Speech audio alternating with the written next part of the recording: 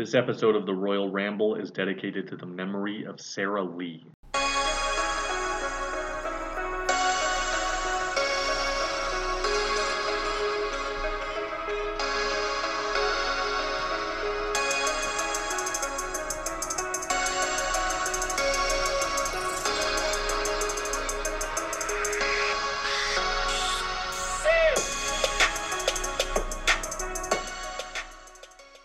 Hello again, my friends, and welcome to yet another weekend edition of the Royal Ramble. I am your host, as always, Blaine the Brain, and I want to start by wishing all my Canadian listeners out there a very happy Thanksgiving. Now then, there is a lot to cover in today's episode with two major shows to review, so I'm not going to waste any more time. Let's get right into it. The action kicked off Friday evening as Impact Wrestling presented its biggest show of the year, Bound for Glory. Impact has made tremendous improvements in the last year, and I have to say that I wasn't all that impressed with the build for this show, but the show itself was definitely a pleasant surprise. I ended up missing the pre-show, but the one thing to note, which is usually the most skippable segment on Impact TV, and that had to do with the Digital Media Championship, which is basically Impact's version of the 24/7 title, or really anything involving Brian Myers is pretty skippable in general. But Myers is the Digital Media Champion and issued an open challenge on the pre-show, which was accepted by none other than Dirty Dango, the former Fandango or Johnny Curtis in WWE, which saw Myers retain the title. I'm not so sure this was a great way to debut someone, firstly on pay-per-view pre-show, and also with a loss in his first match, but I guess it all depends on whether Dango will be sticking around or not. And this kind of started the theme of weird booking throughout the night. The main show started with a match for the X Division Championship. It was defending champion Speedball Mike Bailey turning back the challenge of AEW's Frankie Kazarian, and I thought the announcers did a great job of emphasizing the winning streak of Mike Bailey heading into his 10th title defense, and also the history of Kazarian in the X Division. It was a very fast-paced match, as you'd probably expect, and I thought these two worked very well together. Bailey hit his Ultimo Weapon move pretty early, but Kazarian was able to kick out. There was a nice sequence where Bailey was on the ring apron and Kaz ran at him attempting a spear through the ropes, but Bailey dodged him, sending Kazarian out to the floor, and without one wasted motion, Bailey executed a picture-perfect Acai moonsault off the top rope. Bailey later kicked out of one of Kazarian's signature moves, the Flux Capacitor, and then expertly countered an attempt at the Back to the Future into a Poison Rana. The end came where Bailey went for another Ultimo Weapon, but Kazarian was able to spring back up and catch Bailey with a cutter on the way down. Kazarian then applied a chicken wing, and that was all she wrote, so we have a new X Division champion. I did not expect this at all. This was the first of many weird finishes, especially since Kazarian doesn't really work for Impact full-time. Mickie James was up next, defending her career against Mia Yim. The story here is that Mickie claims she will retire if she loses in her quest to become Knockouts champion. Mickie looked to have tweaked her knee in the early going, and Mia continued to target that knee for the remainder of the match. But then Mickie executed a Fez press off the top rope, which was kind of questionable considering the damage to the knee.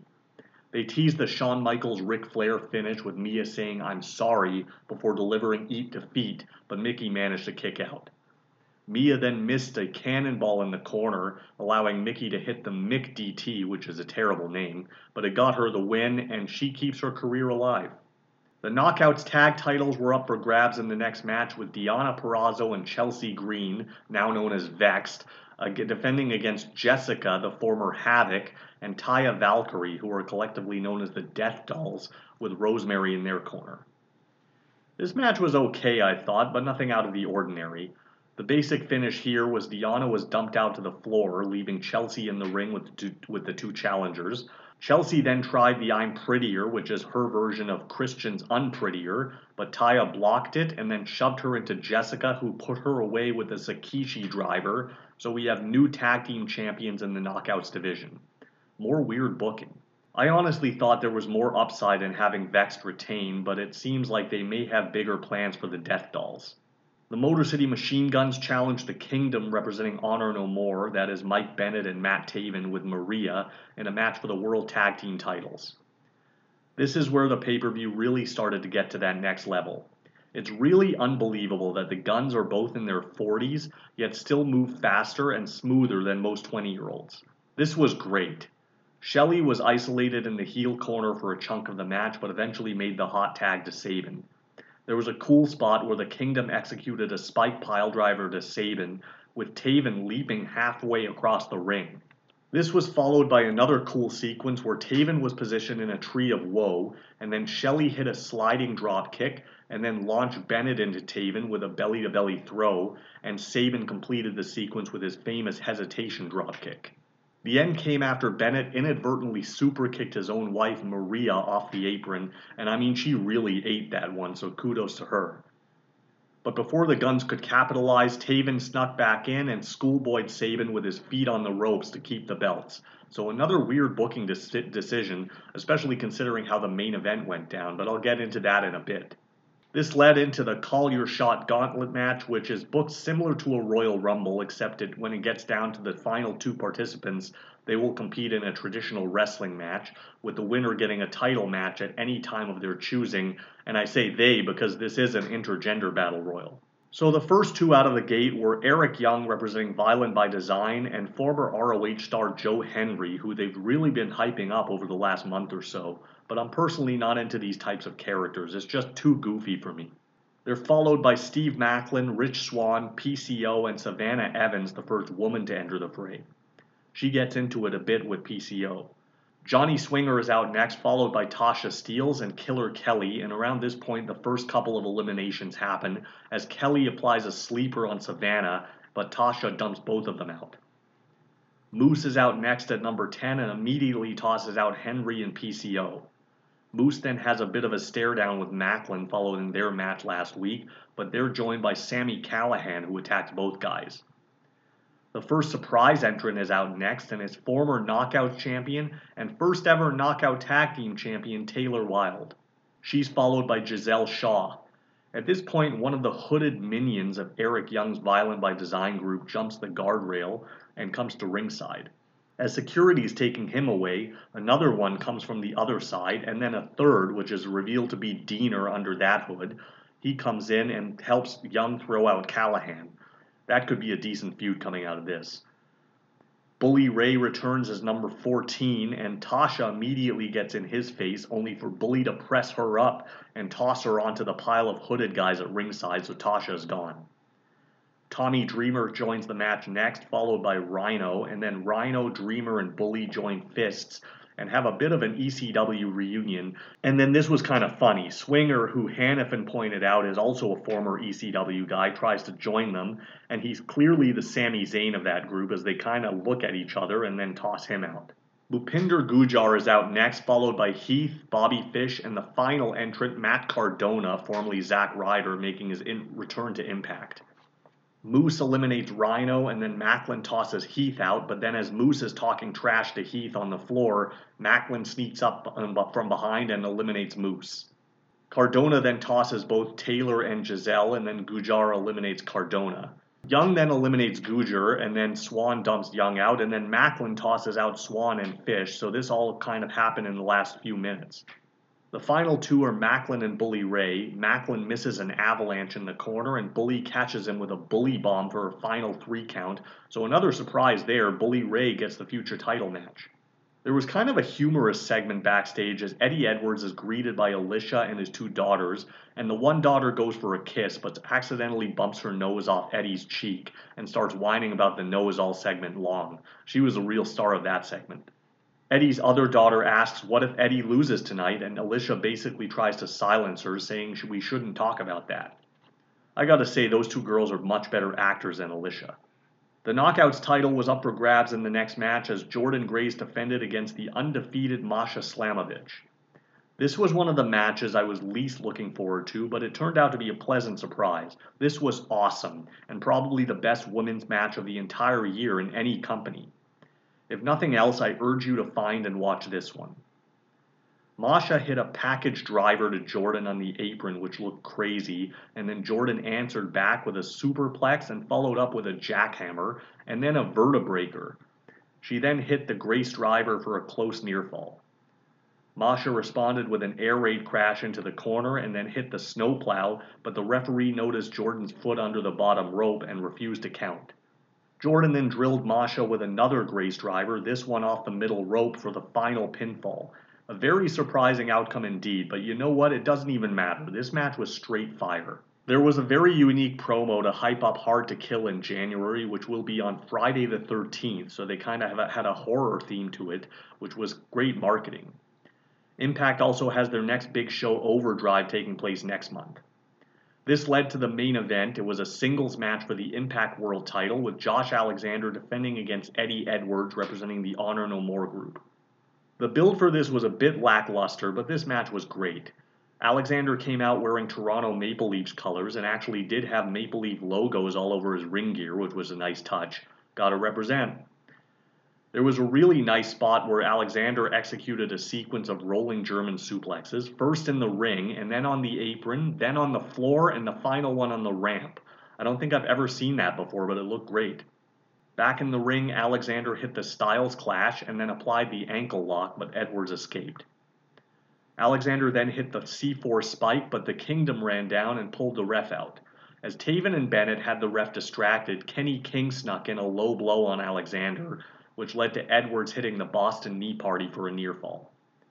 At this point, Alexander's nose just kind of started gushing blood. It may have been from the knee, I'm not sure.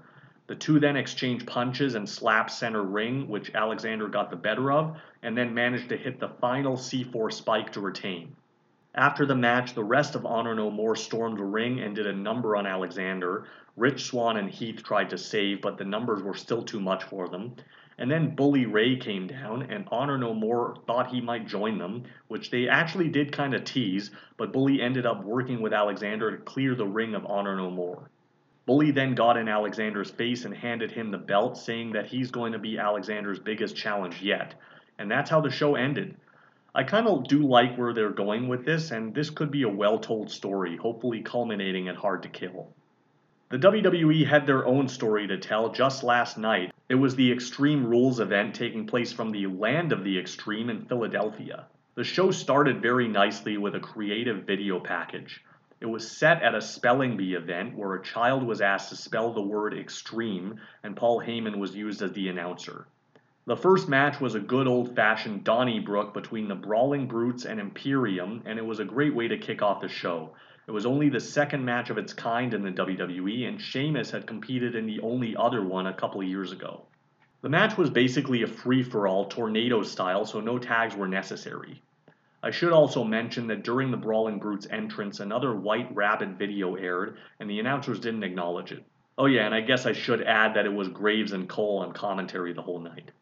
Imperium positioned Sheamus up against the bar set, and Gunther just rifled off these machine gun chops which looked and sounded vicious. There was a neat spot later where Butch was sandwiched in the corner in a Tree of Woe position, and as Gunther stopped down on his chin, Kaiser and Vinci each delivered drop kicks from opposing ends on the floor. Sheamus finally gained some momentum for his team with a brogue kick to Gunther, but Vinci hit a springboard splash to break that pin. There was a close submission spot where Sheamus had the cloverleaf on Gunther for what felt like an eternity, and it seemed like Gunther was close to tapping, but Kaiser broke it up with a shillelagh across Sheamus's back. On the floor, Butch delivered a moonsault from the top of a group of barrels that were stacked upright onto all three Imperium members. Sheamus then planted Gunther through the announce table with a Celtic cross, and then in the ring he drilled Vinci with a brogue kick for the win. This match was great, but unfortunately I felt like the pay-per-view only went down from here. I did think it was a smart move not to pin Gunther though. The Miz is walking around backstage as he's approached by, I believe, Sarah Schreiber for an interview. He says Monday night is going to be a birthday celebration for himself, so he's here to talk to Triple H about He Who Shall Remain Nameless, which is basically Dexter Lumis. Miz then spots the Philadelphia Flyers mascot Gritty, who offers Miz a t-shirt, which Miz throws on the floor and kicks away. The Extreme Rules match is next for the SmackDown Women's title, with Liv Morgan defending against Ronda Rousey. Look, I'm going to be completely honest here. Everything about this match sucked. I hated the build, I despise these two characters, nothing about this is believable, and I just want it to be over with. But unfortunately, considering the way it ended, it looks like it may continue. Both women started using baseball bats in the early going, but it doesn't seem like either has ever played baseball in their life. Ronda started whacking Liv repeatedly, but those were about the weakest looking shots I've ever seen, and it was clear that Ronda was holding back and still hasn't learned how to throw a worked punch. Later in the match, Liv executed the flying senton off the top through a table. Ronda responded by applying a modified, I want to say go-go plata or some kind of key lock. Liv didn't tap though, but she ended up losing consciousness and almost appeared to be smiling, but the ref called off the match and awarded Ronda the title. So we have a new champion. This match went much longer than it should have, and it was awful. Karrion Kross versus Drew McIntyre in a strap match was up next. My problem with Kross is that his entrances are always the best part of his matches, and this one was no exception. The match begins with Kross basically refusing to put the strap on. He keeps kicking it away, and then a distraction by Scarlett allows Kross to get the advantage. They fight through the crowd, and eventually Drew hits a sidewalk slam off the steps into the ring apron, which looked kind of awkward. I'm not sure what he was trying to do there, but it didn't look like he hit all of it. So he finally puts the strap on Kross, and the match is finally official. Another distraction by Scarlett allows Kross to send Drew into the post, and then he basically works Drew's shoulder for the rest of the match. Drew regains the advantage and sets up for the Claymore, but Scarlett enters the ring and uses pepper spray to Drew's eyes, allowing Kross to hit the crosshammer from behind for the win. They really have to stop booking their babyfaces like this. The Miz is backstage on his phone, and he's once again interrupted by Gritty, so he yells at him and storms off. Bianca is challenged by Bayley in a ladder match for the Raw Women's title up next. This was one of the matches I was most looking forward to, but I found it kind of underwhelming. I think these two could have had a really good singles match, but something just didn't click in this match, and it might be due to the lack of experience in ladder matches. Before the match, NXT star Nikita Lyons is shown at ringside, so it looks like she may be called up soon. Bayley hits a pretty good looking flip bomb into a ladder position in the corner, and then sets up a bridge with the ladder set up from the ring steps to the barricade. She positions Bianca on top of it and hits a running elbow drop off the apron, but it didn't really look like she got all of it, and may have hurt her own elbow. Midway through the match, Bayley removes what looked to be a metal hinge from her knee brace, but I don't think it ever really came into play. Bianca finally hits the KOD and starts climbing, but then damage control runs out. Bianca then has a very hard time loading up both Dakota and Io on her shoulders to deliver a double KOD. She does hit the move, but that could have ended badly. Bayley regains the advantage and traps Bianca underneath the ladder as she starts climbing, only for Bianca to press the ladder up, causing Bayley to fall off into the ropes. The end comes where Bayley starts climbing, and then Bianca whips her from behind with her braid, and finally hits the KOD on top of a ladder before climbing up to retain her title. A very surprising outcome here, and not a very creative finish, but at least they got to the finish line. It was an okay match. Finn Balor versus Edge in an I Quit match was second from the top, and Balor came out with new entrance music and a new mask for his entrance, very similar to Demolition from back in the day.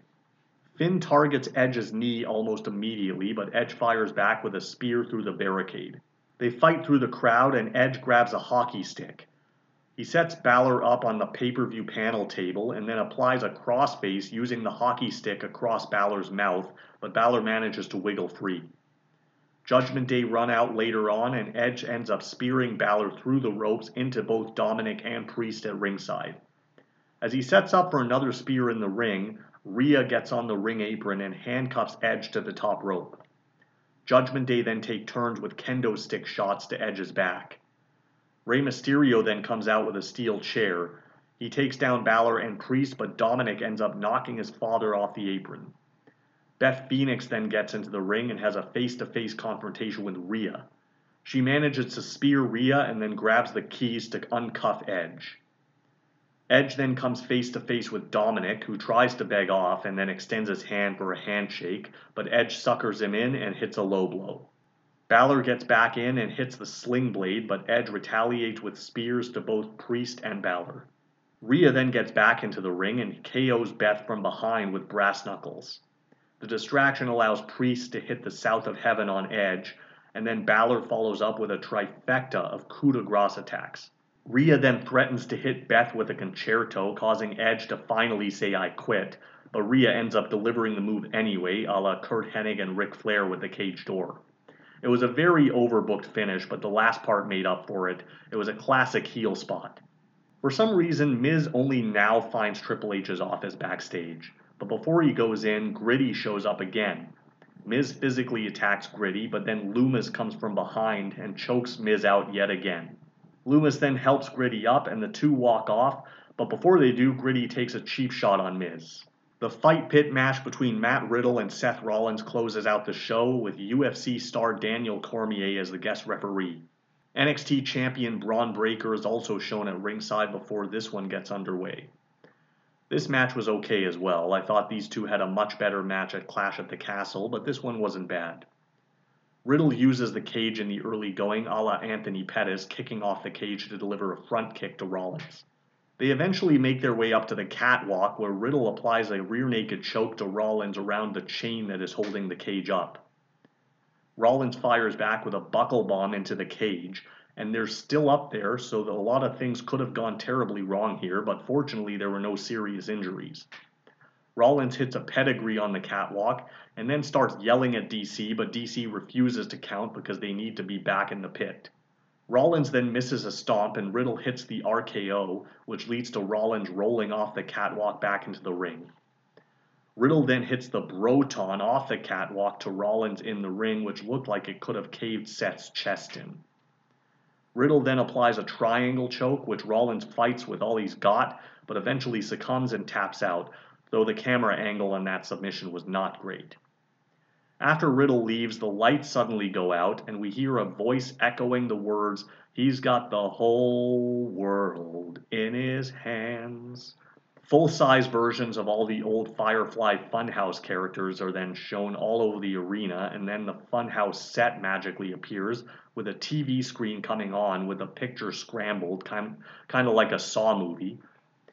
And then we hear the familiar music, though a different version, and out comes a new masked figure with a lantern. He removes the mask, which signals the return of Bray Wyatt. I think everyone expected this, and judging from the pop, everyone liked it, but we'll see if it has any staying power or where they go with it from here, because to me, it just feels like the same old Wyatt shtick. There wasn't really anything out of the ordinary. I didn't think it was good or bad, just unoriginal. But that was the weekend of pay-per-views. I will be back at it next week talking all about the AEW shows in Toronto. Until then, I leave you with an ABC ya.